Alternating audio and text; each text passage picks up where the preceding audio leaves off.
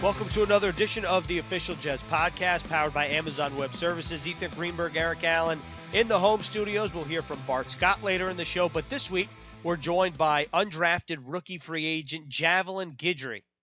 I feel the need for speed. This guy can burn greens. He's one of the fastest guys in the National Football League. In fact, coming out, he wasn't drafted out of Utah, but he was like a 4.29, and Henry Ruggs was the only guy faster in the draft class at 4.27. The other thing that I really like about Javelin is fans will find out is he comes from a very athletic family, and he's just not a smaller type player who isn't strong. This dude continues to get his hands on the football, knocking the ball out. And I love the fact that he benched 225 pounds 21 times. That's something else for a guy who weighs about 190. It's very impressive, and we did ask Javelin Guidry if DeVante Parker actually caught that ball, that the refs called a catch, and it was officially ruled as a forced fumble from Javelin. And, we asked him his opinion on that. But I will say, when the Jets played the Raiders a couple weeks ago, there was a speed-on-speed crime. Henry Ruggs, Javelin Guidry knocked that ball out for the second straight week. Yeah, and you're seeing that early on in his career, and that's what you want to see if you're the Jets personnel department and if you are the Jets fan base. Obviously, the Jets are still looking for that first win. 0-13, one of the most difficult seasons in franchise history. We talk about it each and every week, but you want to see development and opportunity for some of these young guys. And Guidry is a guy who played at the highest level, college football at Utah, was a nickel back, decided to come out after his junior year, took the undrafted route, signed with the Jets, and now with Brian Poole, unfortunately, out of the lineup, he's getting opportunities at that nickel spot. So let's see what he can do over these final 3 games. Do not tell me these final 3 games are not important in the National Football League season. Yes, the Jets aren't going anywhere in 3 weeks. We know that. But you only have 3 games remaining until next summer. Yeah, I think that you hit the nail on the head. This is the time of year where you start to see what you have in the future, and Javelin Guidry is someone that's taken advantage of his opportunities, and he played the most snaps of his young career against the Seattle Seahawks yesterday as we record this podcast Monday afternoon. So let's hear from Javelin Guidry right now. I read somewhere that you started competing in track and field at 7 years old. Is that true? Yes, started at a young age, just getting the flow of it. My dad said I was gifted with speed, so just being able to compete using my speed, it's been a blessing at a young age. Javelin, we have so many things to get to with you. First thing I want to talk about is what made you leave Utah after 3 years? I was just confident in my ability to play at the next level. I felt like I was ready, and I took the chance on myself and believed in myself, and here I am now. So quick follow-up, though. You went undrafted. Was there a lot of disappointment that weekend, or you knew all along, listen, I'm betting on myself. I'm going to make it no matter what? Yeah, that weekend there was definitely disappointment, but it was more of, all right, I still believe in myself and my abilities on the field, and wherever I go undrafted, I'm going to make the most of my opportunities. You're someone that ran one of I believe, the second fastest 40-yard dash at the Combine behind Henry Ruggs. You mentioned your track and field speed. When was the first time you knew that you were fast and you believed it? I'd say probably at a young age, like 8, 9 years old. I played soccer, and I would always chase people down, running with the ball and defending the ball. And that's when I was in track as well, and I just felt it in me, and my parents always told me that I was fast and gifted with speed, and just being able to use it now is great. Javelin, you are one of the fastest players in the National Football League. Green said, you were a 4.27 maybe at the Combine, and Ruggs might have been a 4.22, but I'm going to go further beyond that. Is Javelin Guidry one of the fastest people in the entire country? I'm not just talking about the National Football League, but all athletes, including Olympians, because I wanted to know, do you have any Olympic dreams, or you put that on hold forever?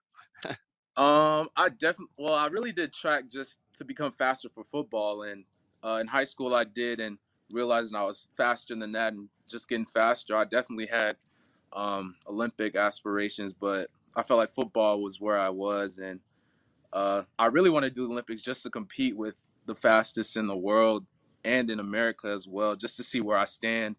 And I'm a competitor first off, so just being able to go out there in a different sport, that's what I love to do. So are you a Usain Bolt guy? I feel like when people think about the fastest men in the world, most people think of Usain Bolt. Oh yeah, he's different for real. He's fast. I'm confident in myself. At the end of the day, I'm going to compete. So I think about Carl Lewis. That's before your time, Javelin. I don't know if anybody's told you a little bit about Carl Lewis, but he's one of the top sprinters in the history of this country. There's no doubt about that. What was your favorite event in terms of track and field? I'd say the 100 meters for me, but also the 4x4. Just that's always the last event, and just everyone's watching that event as well. And I did that a couple times to get ready for the 100. So just that's just all just inner dog, that race. The 400, that's a tough race, and competing at that and watching people compete at that is great to see. You know, you were talking about that you use track as a way to get faster for football. What was your introduction to football? Was it your dad? Was it your uncle? And your family is very athletic. So with that being said, are you the fastest one in the family too? Yes, no doubt. My uncle, he'll say he'll give me a 10 meters, and I'm waiting for him to heal up so we can race. But yeah, just yeah, my dad and uncle, they both played at UCLA, and at a young age, I played little league football, Pop Warner, and I was always a running back. And just going through that, going through middle school, and then my dad told me that, look, running back, you're gonna take a lot of hits, but if you move to DB, like I was, you'll be able to compete, have fun, and play for a long time. So I made the switch my freshman or sophomore year, and I've been that ever since. What is the backstory? How did you not wind up at UCLA? You just talked about your family and the background there, but you went to another Pac 12 school, of course, at Utah. Yes, unfortunately, they didn't offer me or look at me, recruit me at all. So, and I that was one of my dream schools growing up as well. So, because my mom went there as well, my dad, my uncle, and some cousins. So, my brother's in there now, so I'm able to live through him. But yeah, I was at Utah. So, And what did you like about Utah in particular? I love the family aspect up there. Just a lot of people come from many different places, from Florida, Texas, California, even Utah, and just coming together, learn to work hard, and compete at a high level over there. It's in the Pac-12. We were Pac-12 South champions for 2 years, and it was a great time playing up there. Okay, so why don't you tell everybody who the coach was at Utah because he's been there a long time and super successful. And after you do that, what kind of mentality did he approach football with? Because I think it's carried through that program for close to 2 decades now. Yes, Coach Witt and Big Dog. He's just teaching us how to just work hard and trust the process. It's going to be some days are going to be easy, some days are going to be hard. Most of the days were hard, and so just pushing through, trusting your teammates, and doing your job. At the end of the day, you're going to be successful. And he taught me a lot of life lessons. Him and Coach Shaw, Coach Scowley, they were great coaches for me during my career at Utah. You know, what was football and really sports like for you growing up? Because you were born in California, you go to Texas, you go back to California. Was it difficult at all to try to find a rhythm and try to really put yourself on the map? It was different for the social aspect, making new friends. But at the end of the day, it was just competing and trying to take someone's job wherever the new school we went to, and be able to get recruited wherever we went. And me and my brother, we worked hard together. At first, wherever we moved to Texas, and just build a name for ourselves and the schools we were at. What kind of advice would you give kids who bounce around a little bit for no matter the reason? Because everybody's got a different family situation, and a lot of times jobs bring parents different places. But like Ethan mentioned, three different high schools. I got to imagine your athletic background really helped you get friends quickly because you had those inner circles of people that you were hanging out with beyond the classroom. Yes, I would say just um, be able to sacrifice and understand whatever reason may be for you moving. It's for the best, and you just have to learn how to adapt wherever you are. And I was able to make lots of friends, life friends that I have now from the different high schools I went to. And leaving was definitely hard, but understanding that you're able to go to a new place and it's a brand new start. You got to make a name for yourself again. It really helped me in my career, and even now. What's the most significant differences between growing up in California and growing up in Texas? I'm not gonna lie. So I grew up in California, and when we found out we were moving to Texas, my mom told me I had the stereotype of like the cowboys and the horses and all that, but it's really not like that. I say it's just California is more city-like, but Texas is more. They have their cities, but it's more like country-like almost where I was, and so I'm grateful to be at both places and have friends in both spots. So do you prefer In and Out or Whataburger? In and out, all the way. All Hey man, you got more than just speed. I'm jealous of you because I'm thinking, yeah, Javelin, he's a good athlete, obviously, in a sprinter speed, but 225, 21 times? yes. How were you able to do that? Because what do you weigh? You probably weigh about 190 pounds. Have you always been really good in the weight room, or is that something that you worked tremendously hard at and got better over the years? Because that's unheard of. 21 reps at 225. Yeah, I was always weight room oriented throughout college at Utah, and growing up, I would always do push-ups before I go to bed and when I wake up. And uh, during the combine training, I would wanted to make a point to get my age at least. So just working hard, um, being able to put up those numbers, it was a great accomplishment for me. Javelin, can you take us back to the pre-draft process and what your interactions were like with the Jets and why you eventually decided to choose to sign with the Jets?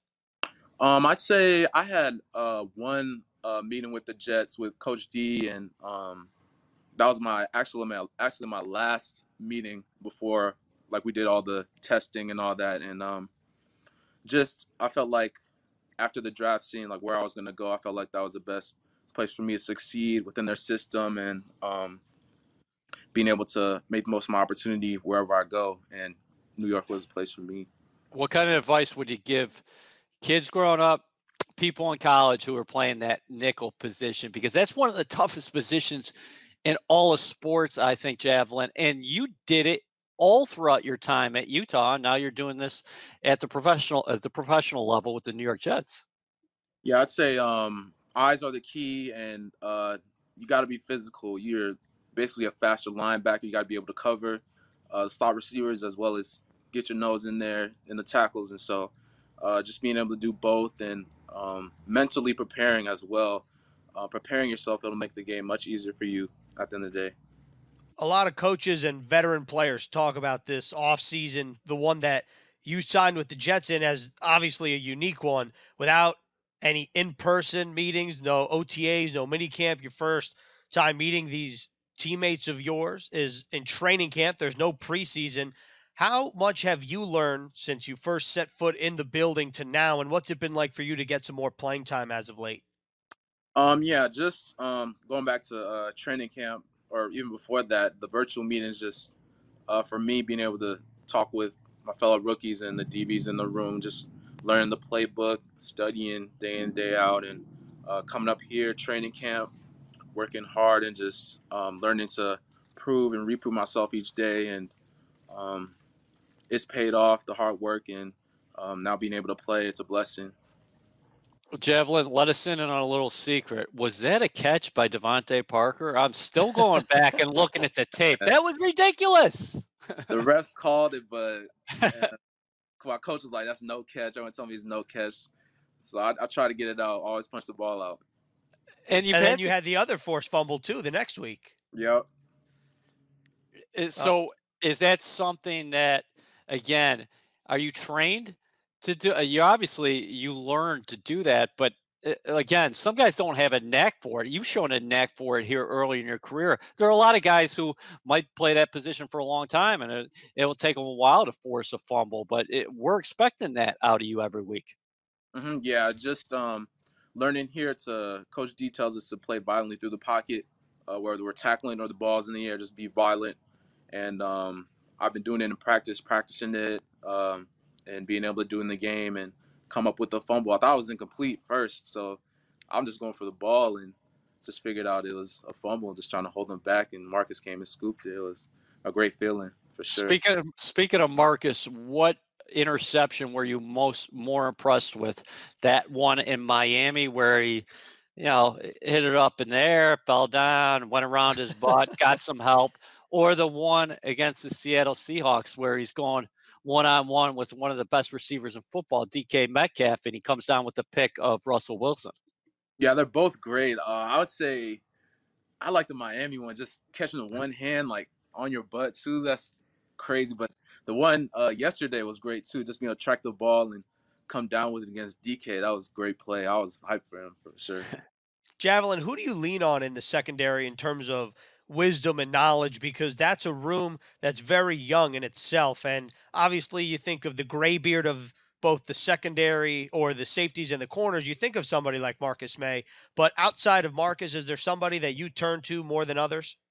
I turned to Art. Uh, just he's been a real great mentor for me. Just with being able to transition into the league, learn how to be a great professional. Marcus as well, but I'd say the rookies as well. Just us being tight, me, Bryce, Lamar, Ashton, just talking about our experiences and what we're going through. We're able to learn from each other, and yeah, Art and Marcus, they've been great leaders for us, and I learned a lot from them. I'm grateful. Who was your team growing up?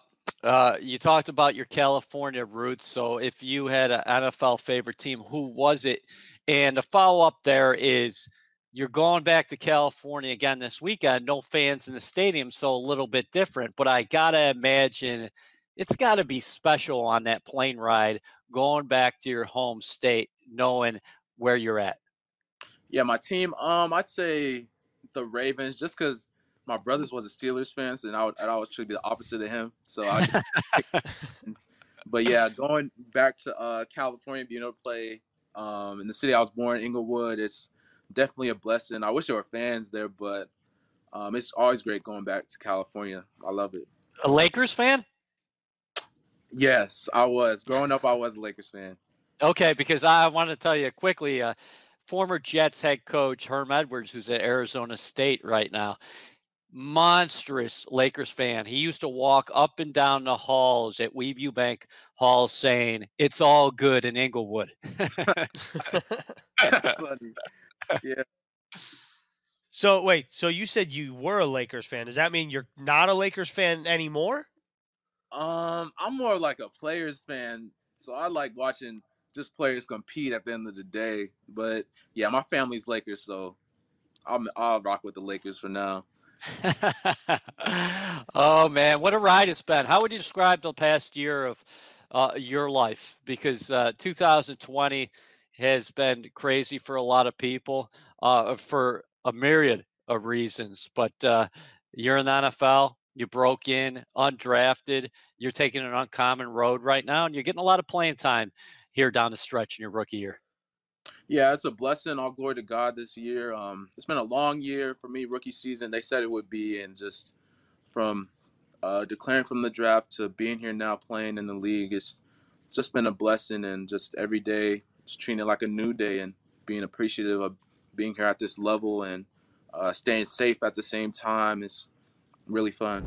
Awesome stuff from Javelin Guidry, who EA and I said earlier, getting more opportunity as of late. And right now, EA, the Jets are in the middle of a back-to-back West Coast trip. They played the Seahawks, then this week they're playing the Rams, but in a non-COVID world, you would have likely seen the team stay out on the West Coast. Now, the Jets have to come all the way back, before going all the way back out there to take on the first place leaders of the NFC West. Yeah, how about the Patriots? They got some kind of break with the scheduling because they had a Sunday game against the Chargers. They shut them out in blowout fashion. But then just a couple days before the Thursday night game against the Rams, and the Rams really took it to them. And you mentioned the Jets' travel schedule this year, West Coast. Filled with a lot of trips out there, back to back now, Seattle and Los Angeles. I think, in fact, this is the second most miles in franchise history in terms of a schedule. So yes, the Jets putting on those frequent flyer miles. But the last game of the season is not a bad trip at all. You know this awfully well. You take a plane up to Providence for that Patriots game, you're in the air about 32 minutes or so. It is an up and down flight, similar to Buffalo, actually. And for the Jets, though, I think when we'll hear from Bart Scott, obviously, and we'll break down this matchup a little more. But I just want to say that this Rams team, a couple of years ago, you're thinking about Sean McVay, you're thinking of Jared Goff and that offense. That Rams defense is one of, if not the best units in the NFL, and they deserve, I think, a little more credit than what they're getting. Maybe it's because it's East Coast bias. I don't know. You can make an argument. Seriously, you can make the argument that Aaron Donald is the best player in the National Football League. I'm not saying the most important player because quarterback, you need a quarterback position figured out no matter what team you are. But that front is amazing. I was watching some tape of that game against the Patriots. 6 sacks. And I think the Patriots finished with like 210 total yards. And a lot of times, Ethan, they're getting there just rushing four. Yeah, they'll blitz on occasion, they'll bring five, but they don't have to bring numbers. And Aaron Donald is just a unique freak. He's a force. He's dominant on the interior. And then, of course, they have Jalen Ramsey, who's Yeah. been doing a wonderful job in the secondary. He locked up DK Metcalf. He locked up DeAndre Hopkins. And in that division, you need someone like Jalen Ramsey to go up against those two guys that I just mentioned. But for a more of an in-depth look at Jets Rams, let's hear from Bart Scott for our Victorinox Swiss Army Knife Player of the Game segment. Okay, Bart, so the Jets travel back out to L.A. to take on the Rams, their second of back-to-back West Coast trips. What's your matchup to watch? I mean, this is going to be interesting because there's a lot of different ways you can go, but I think you got to go squarely on Makai. I talked to Makai a couple weeks ago, and he said that he was going to be excited to see what Aaron Donald brought to the table as they continue to bring Aaron Donald and put him outside. But if you look secretly, Leonard Floyd is having one of those games or one of those seasons where you say, okay, well, this is exactly what the Chicago Bears thought they were getting when they drafted him in the first round, and he's playing at a high level too. So I don't know if Makai is going to get a much of a time off because he's going to be challenged off early and often from this defensive line. But there's a lot of different ways you can go, man, because Robert Woods, Cooper Kupp, you saw that the Jets really gave up a lot of yardage early on against Seattle, on those jet sweeps. Well, that's exactly what the Rams do early and often with Woods coming in, some of those ghost motions, those Ricky Williams speed sweeps, and without Jordan Jenkins there trying to solidify and lock down the corner, it's going to be exciting to see what happens. But if I had to pick one, I'm going to go back to my original and talk about Becton versus Floyd and Aaron Donald. Oh, I love it. And I'm going to steal some of his thunder because the Jets are facing perhaps maybe the best player in the National Football League. He doesn't play the most important position, which of course is quarterback, but Aaron Donald, fellas, 12 and a half sacks this year. Bart talked about Leonard Floyd. He's got 7.5 sacks. Michael Brockers has chipped in with 5 sacks. Listen to these statistics for the Rams. Number 1 in total defense. Number 1 in yards per play. Number 1 in passing defense. Number 3 in rush defense. Number 3 in sacks per pass attempt. Second in third down efficiency. This is the best defense in the National Football League, and the best defensive player in the league is Aaron Donald. And I wanted to ask Bart about this because the Rams, they're a 3-4 front. And a lot of times they don't have to blitz because they can get there just rushing 4. Aaron Donald might be matched up a lot against new Jets guard Pat Elflein, not the outside guy in Mekhi Becton. How do you double a guy like Aaron Donald? Because you can't have a guard just matched up against him one-on-one every play, Bart. Well, yeah, you could if you put the tight end to that side, and that allows Becton not to be secure for the edge. So that allows maybe Griffin or Herndon to be responsible for the outside pass rusher, and you can chip with those two guys, and then let Mekhi come in and get a free world class shot. And you got to tell the guard, hey, don't miss inside, don't miss outside, miss inside, because then now he'll have to split the double between him. And if you're doing that, you also want to be able to let him go a couple of times as well, because you saw when they played the Patriots, they would just trap him and wham block him a lot, right? Because he gets through and because he shoots off the ball so fast that if the guy above in front of him doesn't block him, you can kind of trap block him and use his momentum and his aggressiveness against him. You got to give him a steady dose, because if you just allow him to line up in a three-point stance and think that anybody that you put in front of him is going to be able to consistently hold their own against him, you're going to be mistaken. But they've gotten better at moving him around so that you can't just put a target on him like teams do it in Ndamukong Suh. They've been able to move him around and allow him to be like that pawn piece where if they find a weakness in your front, that he's going to exploit it. Ethan, before you go ahead, I just wanted to ask Bart real quick. If you're the Jets offensively and you're coming off a 3-point performance against Seattle, I just wanted to see if you thought you got to run a lot of 12 and 13 personnel, go a lot of double tights, and maybe at times 3 tight ends against this team.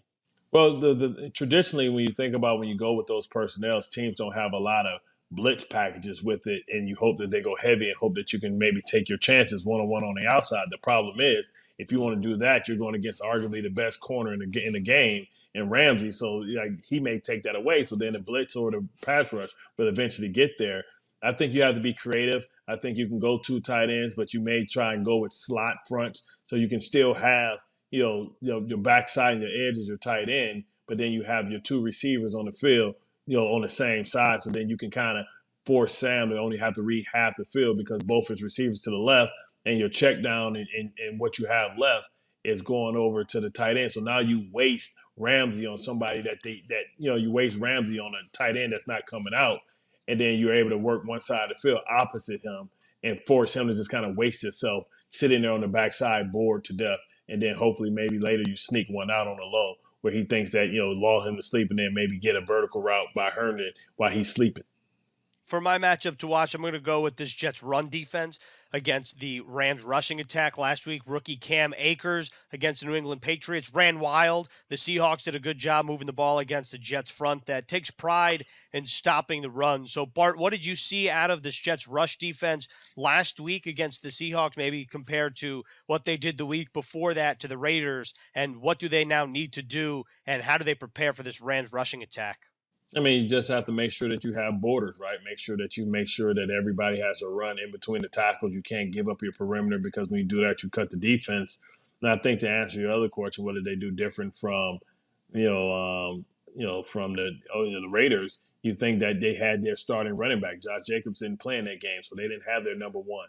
And you look at Chris Carson, he's coming back. He's a guy that they've been waiting to come back. He dramatically changed their defense. He's a tone setter with Carlos Hyde, and they were able to just continue to try and wear the team down. And when you're out there and you don't really get opportunity and drives are extended, eventually that dam will break, and it broke. And when it breaks in, it's free yards out there for everybody to get. And also you have Russell Wilson. It's a element of his game and what he's able to do in extending plays. Now you don't have to worry about that with golf, but with Russell Wilson you have to worry about him being creative and creating on the fly because his ability to be a dual threat quarterback. Awesome. That was another great edition of the Victorinox Swiss Army Knife Player of the Game segment, and that wraps up another edition of the Official Jets podcast powered by Amazon Web Services. Bart, as always, thanks for your time. My pleasure.